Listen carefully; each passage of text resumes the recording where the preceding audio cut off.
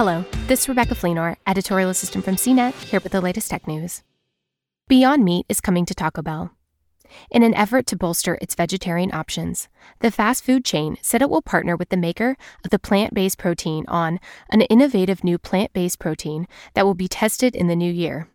As part of the announcement Thursday, Taco Bell CEO Mark King also said potatoes will return to the menu on March 11th. King shared this news using the Snapchat filter that turns you into a talking potato.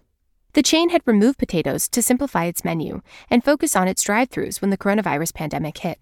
But cheesy Fiesta potatoes and the spicy potato soft taco will soon be back. Taco Bell isn't the first fast food chain to embrace plant-based protein.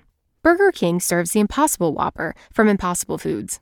In November, McDonald's said it would test its own meatless burger, created in-house. For more of the latest tech news, visit cnet.com.